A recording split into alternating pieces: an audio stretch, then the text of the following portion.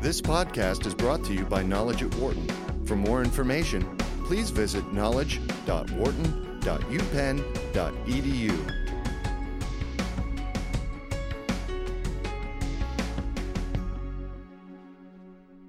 Miranda Wang, a senior studying cell and molecular biology, engineering entrepreneurship, and philosophy, is co-founder and CEO of BioSelection, a startup that uses biology techniques to create a new kind of fish food using plastic waste. She's here today to talk with Knowledge at Wharton High School about her life as an entrepreneur, as well as her involvement with TED. Miranda, thank you for joining us. Thank you. So I just have a few questions about your life as an entrepreneur as well as a speaker. So what sparked your idea to use biotechnology to solve the growing global problem of plastic pollution? And what kind of progress have you made in this area? Right. So this actually started out when I was in high school. I took a trip to, it was a really cool opportunity. I took a trip to a landfill summer after my junior year. And I think what really hit me was not just that, the landfills are so massive, or even just looking at our waste after it's taken out of the household, but looking at really what I call the afterlife of plastics. And realizing that plastics are this tremendous proportion of all the waste that we have, and realizing that from speaking to the people at the landfill, that plastics is the main problem, and it seems to have an immutable afterlife.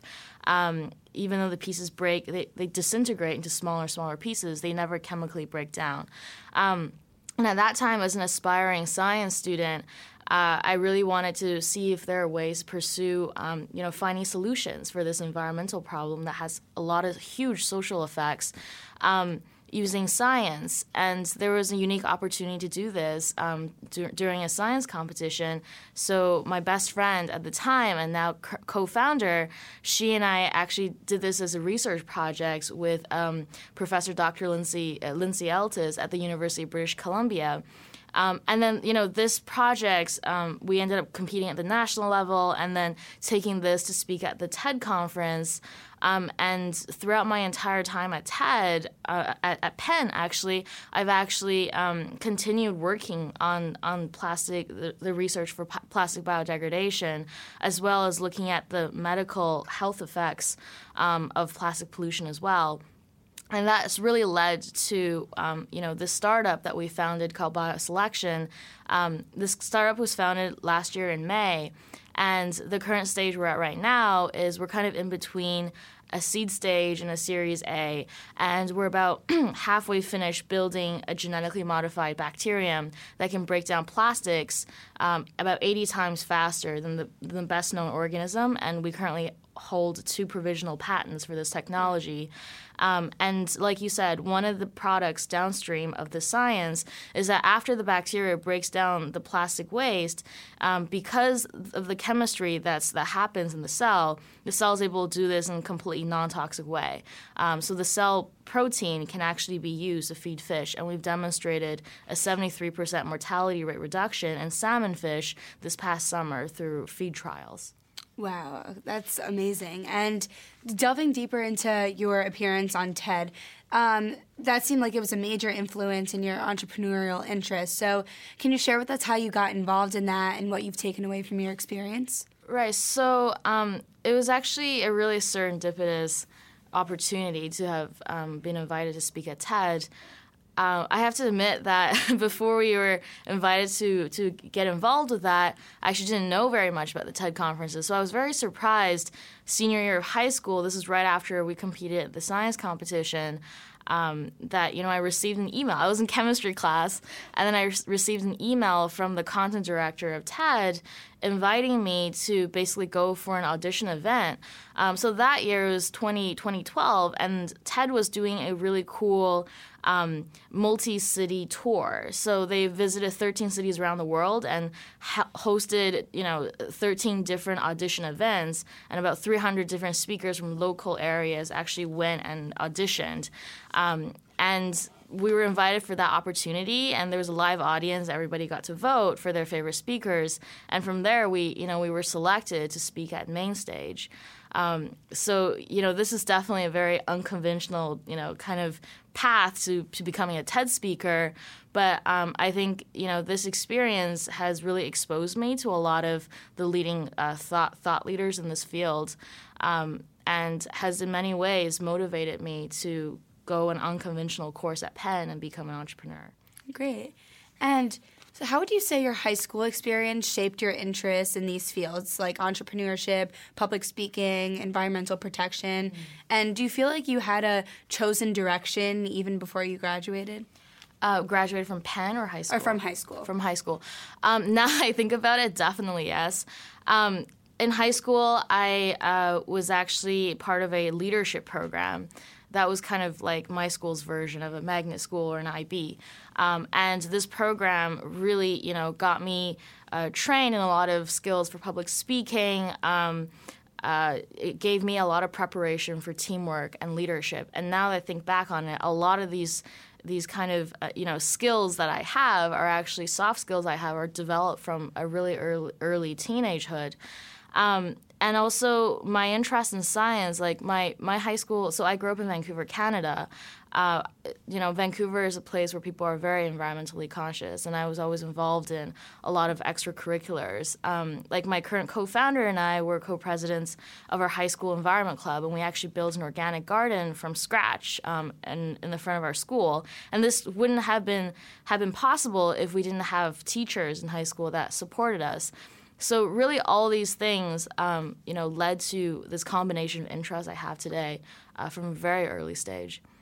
So taking that one step further, how has your college experience likewise shaped your interests and helped them to grow and mature? Right.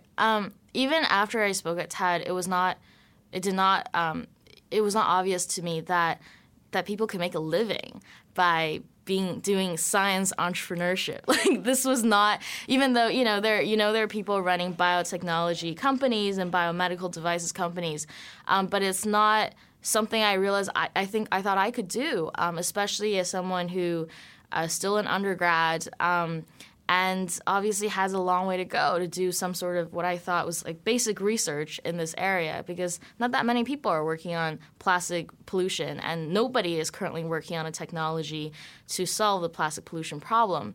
So it really wasn't something I thought was possible until I came to Penn and then started taking this, my major is in molecular biology. One of my minors is engineering entrepreneurship. So I took classes in both Wharton and also in engineering to really learn how to manage high-tech startups. And when I realized this is something you can learn and you can tangibly apply an assortment of different skills to make your vision become a reality and making a high impact for the world. So Penn has empowered me to do all of these things. And so you spent a lot of time immersed in the entrepreneurial culture here at Penn, as well as working with high-caliber students and adults. So what do you feel defines success, and what characteristics do you value in the people and entrepreneurs that you admire? That's pretty hard, but I think one thing I value a lot in people I work with is probably sincerity. I think from some people that I really look up to, some of my best mentors, they're the kind of people where the first time you talk to them, you just feel that connection. You feel like they are committed to helping you, and they're very genuine about it. There's that level of trust and rapport that just builds that first minute, and I think every successful person I know has that certain, I would even call it charisma, to have other people be able to trust them and to really be able to, behave in a consistent way, follow up and help people so that you can continue building on this relationship. Because I think being in business, especially for someone who's so young like me and so inexperienced, a lot of what I'm able to do depends on the relationships that I have and the mentors and the ideas that I'm able to get. So, a lot of the things that is talked about in Silicon Valley is paying it forward. So that means, before you go out and reach out to someone for help, think about ways that you can do to contribute to this community. And so, it becomes more like everybody's mutually helping each other as opposed to I'm trying to take from this community. Right. And so how would you define success based on your experiences? That's a very difficult thing to to make a definition of. But I think success can be really explained in many ways. The most important thing to me is people doing what they believe in, despite odds, and having the courage to do that, because it's difficult, especially being a young person in college, where the culture, especially in the Ivy League, pushes us towards certain notions of success.